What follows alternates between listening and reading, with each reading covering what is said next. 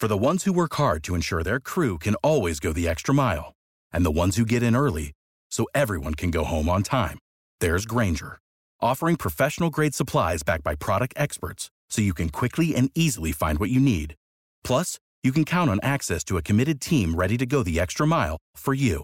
Call, click Grainger.com, or just stop by.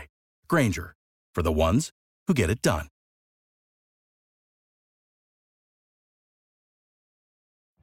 Every day, we rise, challenging ourselves to work for what we believe in. At U.S. Border Patrol, protecting our borders is more than a job. It's a calling. Agents answer the call, working together to keep our country and communities safe. If you're ready for a new mission, join U.S. Border Patrol and go beyond. Learn more at cbp.gov/careers. The god of mischief is back and better than ever. Loki. Wow, great to see you again. Critics agree Loki Season 2 is marvelous. Great. And it's finally here. How much do you know? Let's assume I don't know much. A mind-bending adventure. Spectacularly cinematic. I've been waiting for a moment like this. It surpasses all expectations. A little over the top, don't you think? I thought it was spot on. Loki Season 2. Now streaming only on Disney+. You are listening to Habsent Minded, brought to you by HabsEyesOnThePrize.com.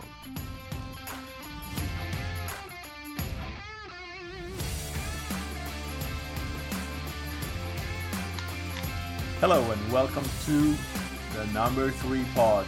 It's the pod about one of the really top prospects in the Montreal Canadiens organization, and we are obviously Patrick Bexel and Anton Rosegård joining from Europe, but we have a special guest today, and it's a former Eyes on the Prize contributor, former Toronto Marlies assistant coach, and writer of the Hockey Tactics, a great book that you really should read if you haven't.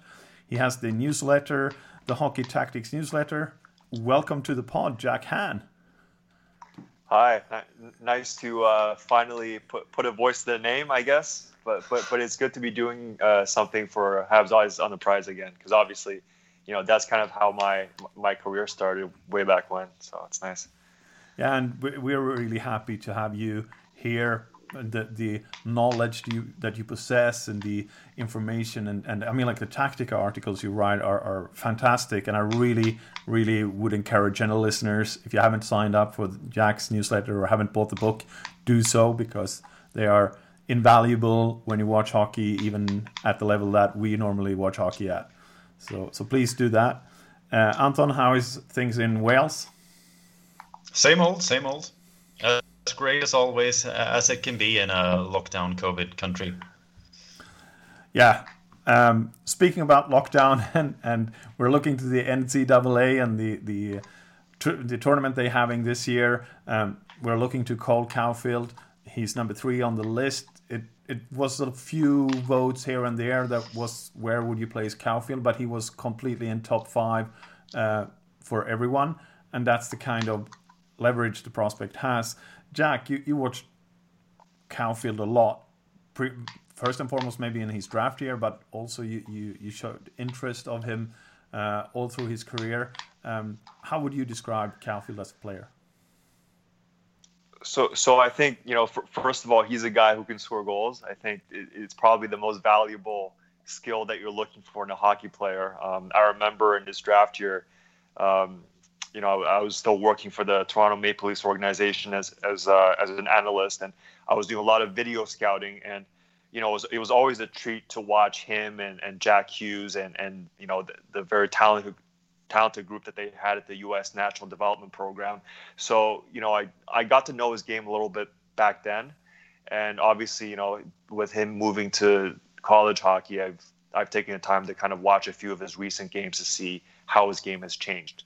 So really, you know, if you're looking for a guy with a great shot, with a great nose for the scoring areas, he's the guy. Now, for him to successfully translate his junior career, which, you know, he was a dominant scorer, to college, which is now, you know, he's a point game player, which is very good at that level. But for him to translate that to the pros, I think we should also look at some other factors. there was a lot of talk about him only getting set up because Jack Hughes was on his line.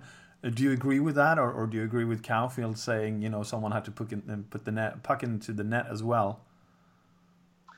Well, I think it's definitely not just that him standing next to the goal and getting tap-ins from Jack Hughes, right? But at the same time, it's very rare for a player who's such a good scorer to also have the benefit of playing with a player who's so dominant in transition like Jack Hughes. Like, actually, the last example I can think about is Alex DeBrincat, who's in many ways a very comparable player to Caufield, you know, getting to play with Connor McDavid when he was with the Erie Otters, right? And it was a very similar situation where obviously DeBrincat made the most of it, but also he was very good the following year when McDavid left, and you know, they still went to the Memorial Cup and they won.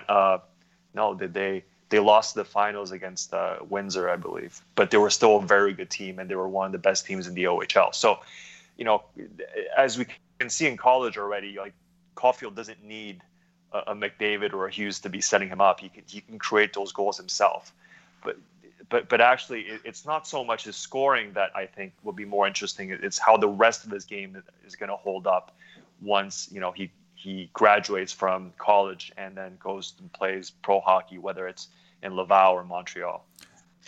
Yeah, that is the interesting part, obviously, and we know for a fact that this season his team, Wisconsin Badgers, is kind of a depleted team. They're not at the top of their game, really. They lost Alex Turcotte, among others, and I'm just wondering, what difference have you seen in his game going into his sophomore season? We know that he has 5 goals and 4 assists now. He started the season with more assists, and the goals have kind of come along the way. Do you see him getting into more of a leader position in the team? Is he more well-rounded as a player, that he doesn't have to just be an elite shot player? I like the way that he skates. I think he's gotten stronger and he's gotten more mature in his skating, which I didn't love when he was with the U.S. program. I think it's gotten better. So the main thing with him is, in my book, Hockey Tactics 2020, I discuss Alex Galchenyuk and why he never really lived up to the billing of a third overall pick, right? And now he's bounced around a little bit. And one of the reasons is his skating. So, you know, Galchenyuk was a very, very skilled player, a very strong player, but he lacked agility because he was often stuck on his inside edges. So if you can imagine, like, you know, trying to protect the puck or shield the puck and make a move, his legs made this A shape, right? Like, his legs were wide, his center of gravity was in the middle, and it was difficult for him to turn and to evade. And I saw some of that with Caufield when he was a junior. Like, you know, he was at his best when he was moving off the puck, and the defense wasn't really keyed in on him, and all of a sudden Jack Hughes would find him with a pass in the scoring area, and he would put the puck in the net, right? But what I'm seeing this year is I like the way that he crosses over a lot more than before. His crossovers, I think they've gotten better. You know, his agility has improved. So on that side, it's looking better, and he also has this. I think he's a little bit more interested in going to battle for loose pucks or fight for those pucks than maybe before. Is it due to the fact that you maybe play less games and have more time for practice, and especially with this long off season, that you have time to work maybe on correcting those inside edges and the center of gravity and maybe connect them to get a better balance, that you say maybe he can challenge for more pucks along the boards and loose pucks as well? Yeah, and I think it's a big emphasis in college hockey, where there's way more body contact and way more big hits in college hockey than even in the NHL, I would say. And, you know, teams are playing this very kind of physical north-south game. They're asked to hit a lot. They're asked to forecheck.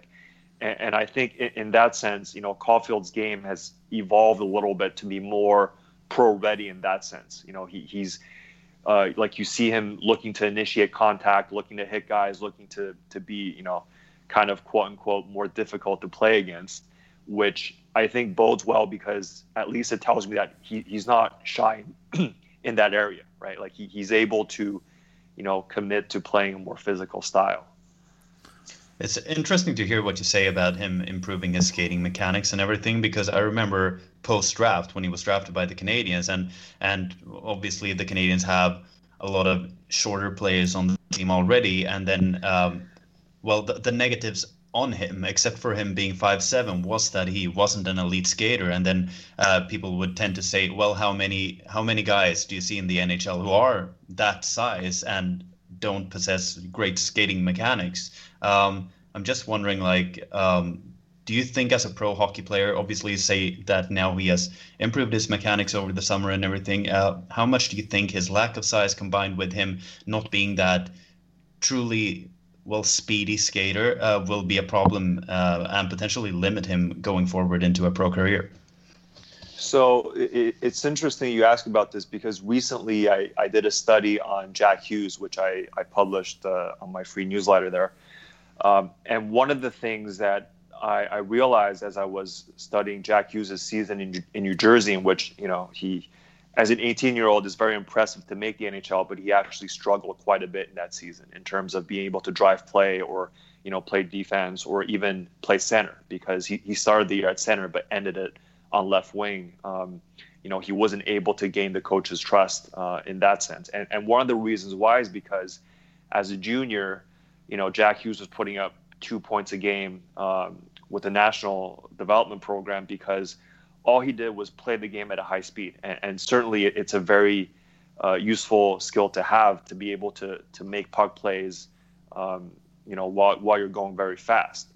But the thing that's really limiting him against NHL players is, so he has this fast game, right? He's able to take a lot of crossovers off the rush to attack the middle of the ice, and that's very good. You know, if you look at guys like Nathan McKinnon or Connor McDavid or Matt Barzal, that's how they play.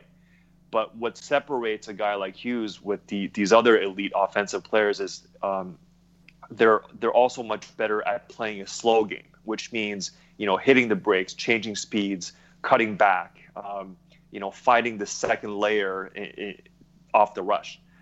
So, you know, the only thing that Jack Hughes did in his first year was he tried to play very fast, but, you know, being one-dimensional in that way, actually against NHL defenders, you're actually quite easy to defend.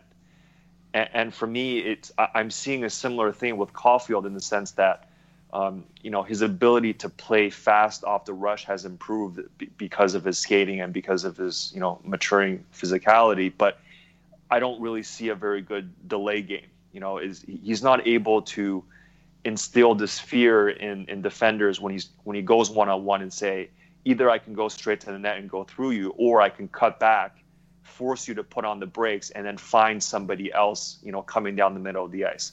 So, you know, Wisconsin's not a very strong team this year. Maybe he doesn't have that supporting cast. But for Caufield to be a scoring threat, first he has to get into the offensive zone and set up. And before he can do that, he has to show defenders that he has both that kind of that fast attack off the rush, but he can also delay and play a little bit slower and manipulate them. And that's one aspect that's really helped the Brinkhead, is that, you know, a lot of people say that, you know, he's a smaller guy, he's not very fast, but the reason why he scored, you know, he scored 40 goals in the NHL and he's had 3 very good pro seasons so far is because he's able to play slower and find seams and find space and manipulate defenders better than Caufield can. Yeah, it's interesting what you're saying there, because I've kind of been thinking, like, Cole Caufield and his playing style, and, you know, everyone talks about his elite shot and everything. He feels very much like kind of a top 6 or bust player. Do you see qualities which could make him function in a bottom 6 role if he doesn't reach, you know, the height of his potential?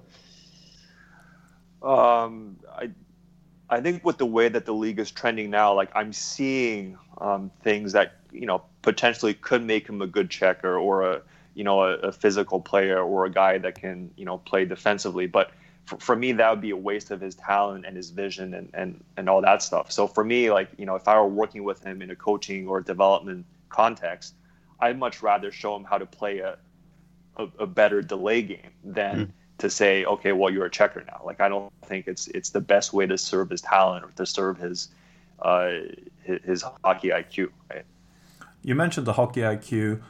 one thing that has stood out for many of Montreal Canadiens draft picks the last few years. What kind of hockey IQ does Caufield have, and how do you see it as one that has worked within the one of the top organizations, as much as it pains us to say that Toronto is a top organization? But how much can he develop it, and how can we spot it when we sit in front of the TV and watching these Wisconsin games? Sure. So what I would say is, whether, let's say, you play at the recreational level, whether you're a competitive, minor hockey player, whether you play university hockey, whether you play pro hockey, if you want to score more goals, there's actually two very simple things that Caufield does that you can also emulate, right? The first thing is that, good offensive players, they play off the pass. So you're not going to see Caufield dump the puck out very often. You're not going to see him dump the puck in very often, though you might see it because of the system in which they play in Wisconsin. But, he has this understanding, having played with Jack Hughes and all of these other talented players, that the way to create good scoring opportunities is to string 1, 2, 3, 4, maybe 5 passes together. Because every pass that you make, you're improving your position on the ice. You're forcing the defense to shift and to cover, and also you're able to find more space to attack, right? So the number one thing, if you want to score more goals, become a better passer and become a better pass receiver. And those are two things that I think Caufield does very well, surprisingly well, because he's not a guy that just shoots the puck in the net. The other thing is when you're moving off the puck, you're always looking to find space between two defenders. So we call that playing between checks, right? Like every time that Caufield is able to catch a puck, and then, whether it's to shoot at one time or a catch and shoot situation, it's because first he skated between two defenders. He's not standing next to a guy who's covering him. He's not going to allow that. So what he's going to do is, as a defender, if you stand next to him to cover Caufield, he's going to move away from you and then come back and skate between you and your nearest teammate. So by playing between checks, you make yourself very difficult to cover. So those are kind of two important details that are quite simple when you explain it, but it's actually something else to be able to execute it consistently in a game. Interesting. A lot is said about, like, as you say, playing off the pass and all that.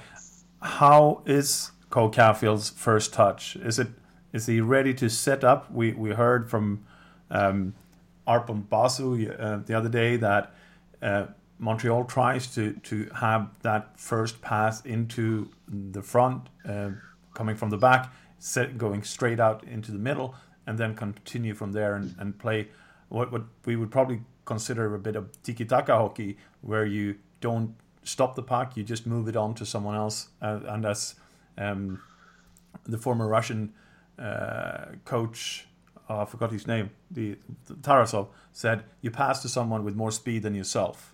And that's simple hockey in a way. But does he have that skill to just continue passing the puck forward at that point? So I think, his upbringing and his path through the U.S. national program, I think it helps him with that a lot, because, if you think about kind of the old Soviet Red Army style of possession hockey, actually the U.S. national development program, they do it better than almost anybody else right now. So he certainly has that background knowledge. But the thing for me that really I'm interested in seeing is, once you progress from the junior to the college to the pro level, it's not only the fact that you have a good first touch, right? Like if you think in soccer terms, the ball just sticks to your foot, or you can handle the ball with your head and with your chest, and you can control it, right? So, the best hockey players, the really good offensive players, they'll have that same kind of feel. So, they get a hard pass or they get a bad pass, and the puck just kind of dies in their stick, and they're able to control it. So that's a skill that I think he has already. But the next step to that is for him to be more mindful of his puck position. So at the NHL level, like, everybody has a good first touch, but the best players, what they do is they catch the puck in a position where they can hide it from their opponents. So instead of catching the puck, in front of them between their feet, they're catching it to their side, and we call it the hip pocket. So it's a position where you can shoot, you can pass, you can protect the puck, and it's very hard to poke check because you have both of your feet and your entire body between the puck and the defender. Does that make sense? Yeah, completely. Different from soccer, but where you try to keep it between your legs, but here you try to keep it to the offside, exactly. So the players can't get to it. Yeah, so it's not only that the ball is it's nice and stable and you're able to cradle it, but it's also like where the puck is positioned. Like the where is very important in hockey. If you watch, once again, the great players like Crosby or McKinnon or Barzal, they do a great job of never exposing the puck to their opponents unless it's to set up a deke or to set up a move to take advantage of that. So the thing I see with Caufield is he's very good shooting the puck off the one-timer, but I find that when he's catching the puck, he still has a little bit too central, a little bit too in front of him rather than to his side. Because as a player, if you're going to one-time a puck, then the puck has to be in the middle. But if you're trying to catch and shoot on your strong side, or catch the puck and cut back, or catch the pass and protect it, you want the puck to your side and not to the front. And also it makes it more difficult for defenders because they don't know what you're going to do. If you're just going to shoot the puck every time, they know that this is what we have to prepare ourselves for. Exactly. And I feel like this puck positioning concept is very underrated because a lot of young offensive players who aren't maybe, technically mature, they'll progress to a higher level of play and they'll make a lot of turnovers, right? And the natural reaction is like, oh, well, you would make fewer turnovers if you dumped the puck in more or if you were simpler with your offensive choices. But oftentimes with these young players who play off the pass and try to play with skill and are creative, the better way to go about it is to work on their puck positioning. So instead of saying, you should simplify your game, what I'm saying is you should adjust the details so that whatever you do try to do has a higher success rate. So if, let's say we take Cole Caufield, we drop him into the Montreal Canadiens lineup today, I would expect him to initially make a lot of turnovers because of his puck positioning. It's interesting what you're saying there, because I think I got the feeling after the end of last year that he kind of wanted to go pro, be one and done in the NCAA, especially since he sees his former USNTDP teammates, Jack Hughes, Alex Turcotte, Trevor Zegras, all sign their ELCs and continue forward with their careers. But at the same time, like, we know what the Canadians kind of have done in the past when they rushed prospects into the system very fast, and they haven't had a great developmental system in St. John or wherever they had their AHL team. And I'm just thinking, like, what you say here, I mean, that there are still a lot of things to work on for Caufield in a minor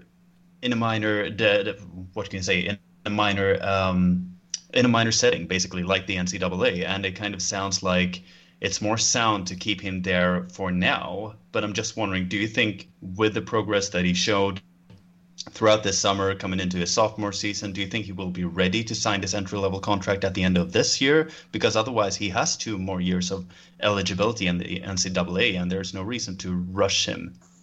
Sure. I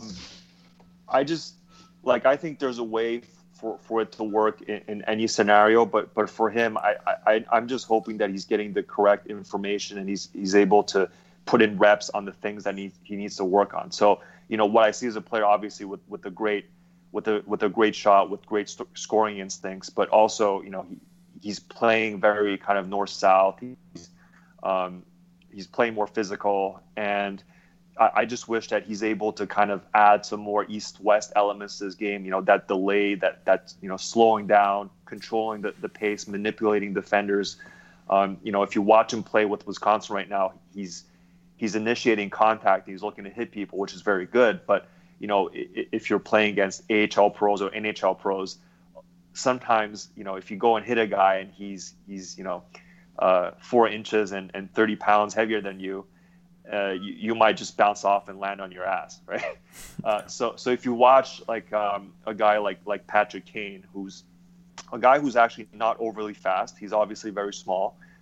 He's not overly strong, but the way that he goes about initiating contact is different. Like he'll actually push off of defenders, or he'll kind of skate at a guy but then turn away at the last second, so that when he gets cross-checked, it actually helps him because it gives him a speed boost in the opposite direction. So it's almost like we're talking about like Brazilian jiu-jitsu, right? Like like Caufield's looking to.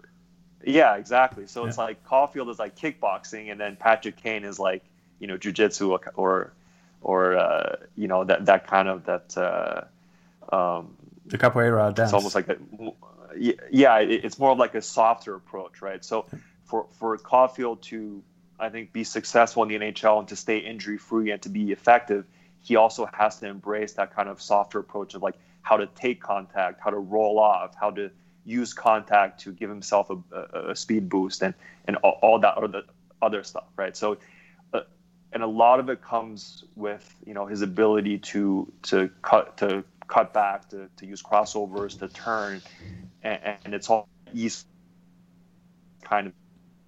You're breaking up a little bit, Jack. You broke up a little bit there, Jack. Sorry. Yeah.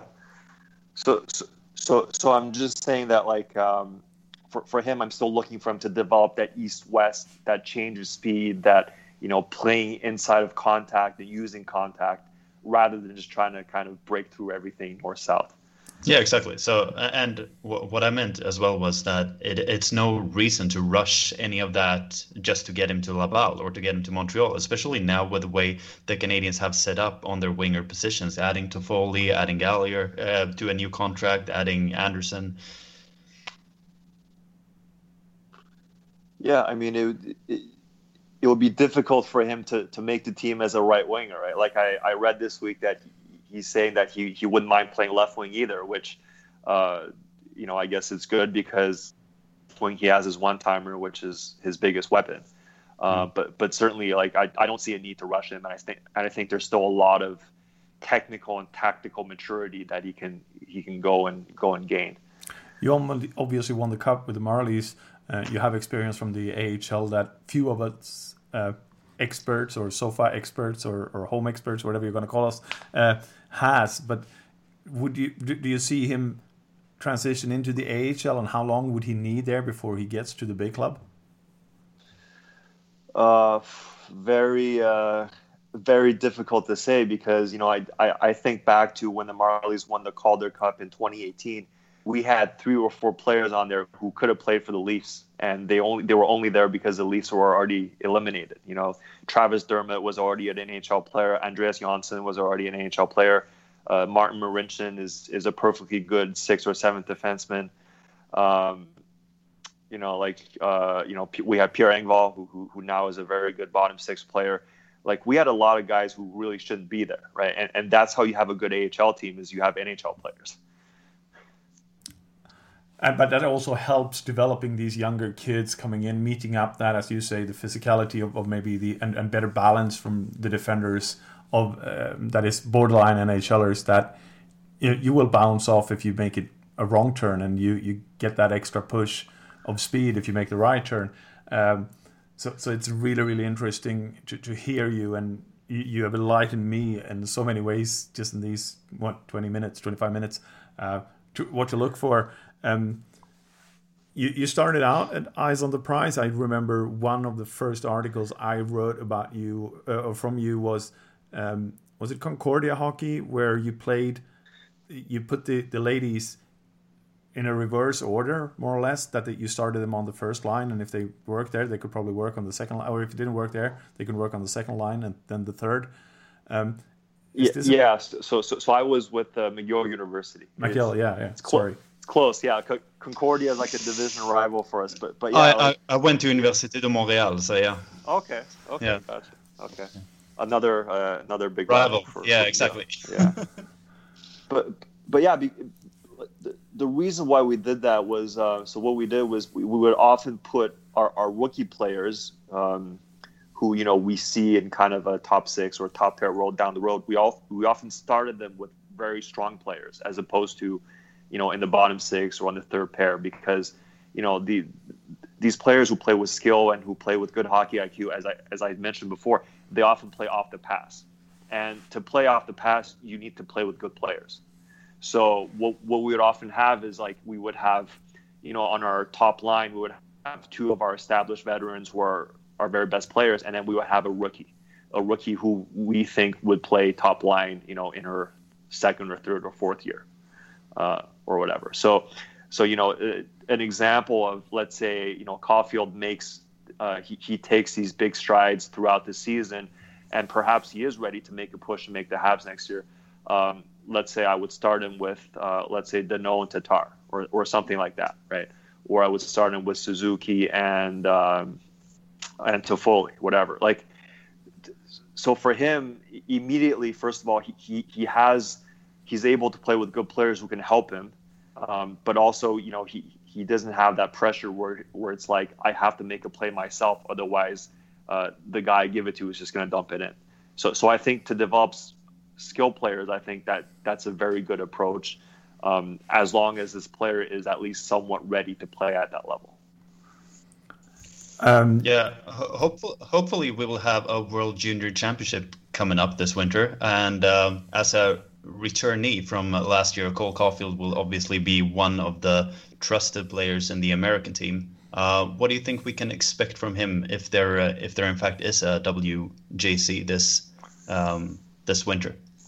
Well, it's hard to say what we can expect, but personally, I would like to see him dominate, because if he thinks that he's ready to play pro hockey, then this should be a walk in the park for him, right? So I'm looking for him to really play to his strength and to create a lot of shots and a lot of scoring chances, because he really should be better than a lot of these players in every way. So then if he does great, then excellent, and if he doesn't do so great, then it could possibly be a wake-up call for him, or a way for us to go and look at what's still missing from his game. Should we look more to, for a guy who is so we look so much at the stats, basically he's a goal scorer first. If you only have you have a limited sample size in a tournament like that, is it more important that he plays well or that he gets the goals in?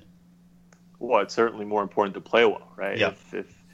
If you have 10 pucks go off your butt and into the net, have you done anything? Not really. No, exactly. Right, people in Sagi did a lot of things. Yeah, but really, yeah.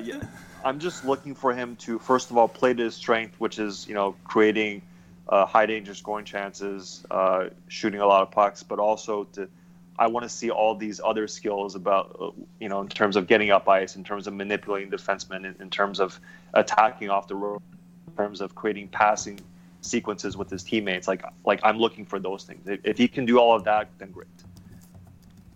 And he will obviously be put in a situation which is better than the one he has in Wisconsin right now. So it will be kind of, he will have other players who can kind of take the pressure off him and just put him in a situation to succeed, which will be interesting to follow as well.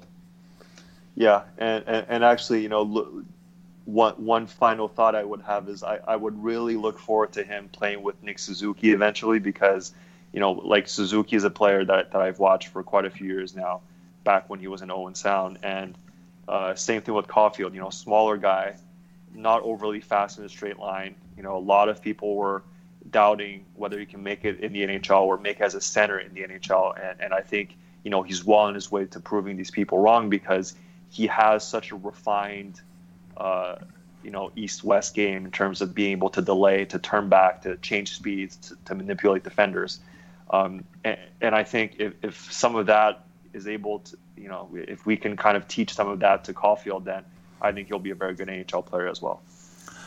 It's been enlightful. It's been great, Jack. Thank you for joining us for this pod. We got a much better understanding of what Cole Caufield brings to the table and what he needs to work on. you should really follow Jack Han on Twitter. Do you have your handle there, Jack? Yeah, so it's JHANHKY. Why make it? Yeah, why make it easy, right? And also, you really should buy his book and sign up for the newsletter. For me, it has helped a lot just watching the Habs prospects in Europe, but it will help you, especially before the World Junior Championships comes along. Read it and study some of these prospects yourself with the help of Jack. Thank you again, Jack. It's been a pleasure, really, to have you on the pod, and good luck in the future, and we hope to maybe get back to you sooner rather than later. Thank you, guys. I've enjoyed it. Thank you. Sure.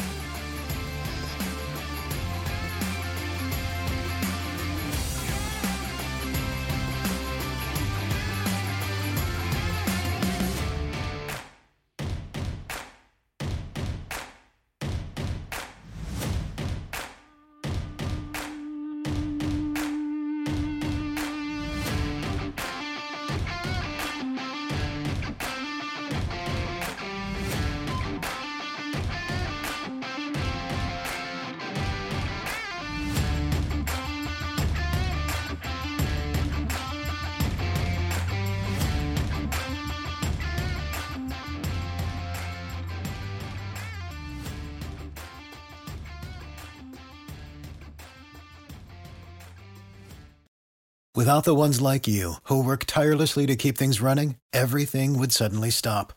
Hospitals, factories, schools, and power plants, they all depend on you.